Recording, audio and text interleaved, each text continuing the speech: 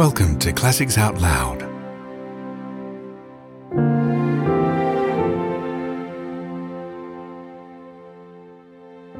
The Wonderful Wizard of Oz by L. Frank Baum.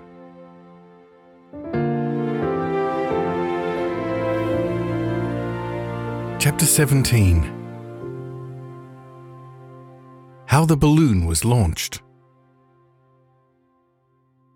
For 3 days, Dorothy heard nothing from Oz. These were sad days for the little girl, although her friends were all quite happy and contented. The Scarecrow told them there were wonderful thoughts in his head, but he would not say what they were because no one would understand them but himself. When the Tin Woodman walked about, he felt his heart rattling around in his breast, and he told Dorothy he had discovered it to be a kinder and more tender heart than the one he had owned when he was made of flesh. The Lion declared he was afraid of nothing on earth and would gladly face an army or a dozen of the fierce Calidars. Thus each of the little party was satisfied except Dorothy, who longed more than ever to get back to Kansas. On the 4th day, to her great joy, Oz sent for her, and when she entered the throne room, he greeted her pleasantly. "Sit down, my dear. I think I have found a way to get you out of this country." "And back to Kansas?" she asked eagerly. "Well, I'm not sure about Kansas," said Oz.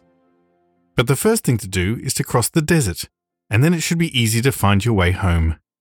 "How can I cross the desert?" she inquired.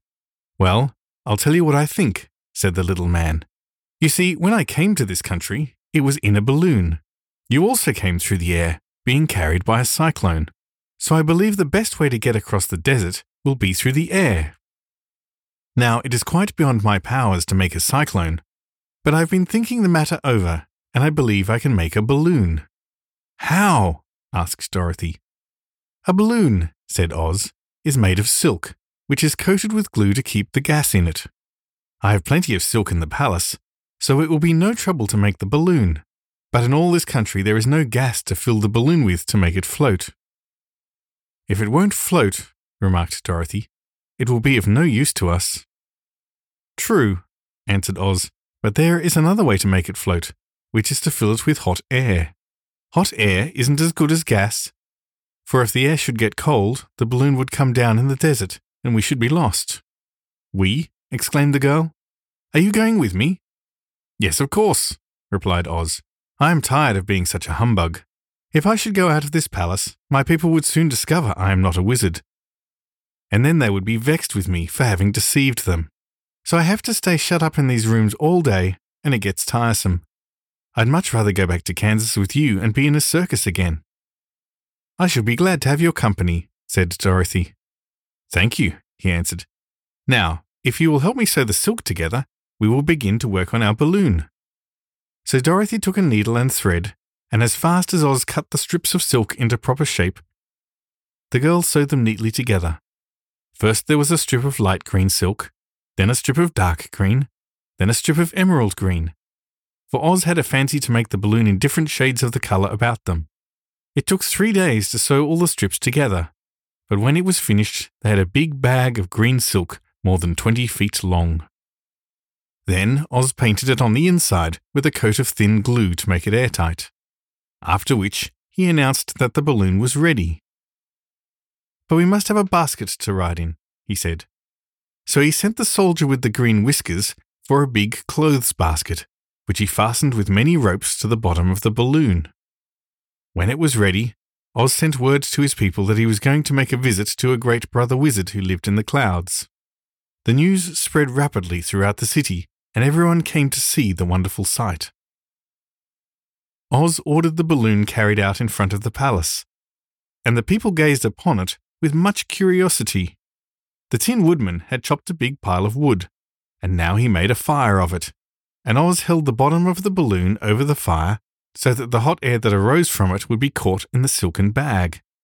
Gradually the balloon swelled out and rose into the air, until finally the basket just touched the ground. Then Oz got into the basket and said to all the people in a loud voice, "I am going away to make a visit. While I am gone, the Scarecrow will rule over you. I command you to obey him as you would me." The balloon was, by this time, tugging hard at the rope that held it to the ground, for the air within it was hot, and this made it so much lighter in weight than the air without, that it pulled hard to rise into the sky. "Come, Dorothy," cried the wizard. "Hurry up, or the balloon will fly away." "I can't find Toto anywhere," replied Dorothy, who did not wish to leave her little dog behind. Toto had run into the crowd to bark at a kitten, and Dorothy at last found him. She picked him up and ran towards the balloon. She was within a few steps of it, and Oz was holding out his hands to help her into the basket, when crack went the ropes, and the balloon rose into the air without her. "Come back," she screamed. "I want to go too." "I can't come back, my dear," Oz called from the basket. "Goodbye." "Goodbye," shouted everyone, and all eyes were turned upward to where the wizard was riding in the basket, rising every moment farther and farther into the sky. And that was the last any of them ever saw of Oz, the wonderful wizard, though he may have reached Omaha safely and be there now for all we know. But the people remembered him lovingly and said to one another, "Oz was always our friend. When he was here, he built for us this beautiful Emerald City, and now he is gone, he has left the wise Scarecrow to rule over us." Still, for many days they grieved over the loss of the wonderful wizard and would not be comforted.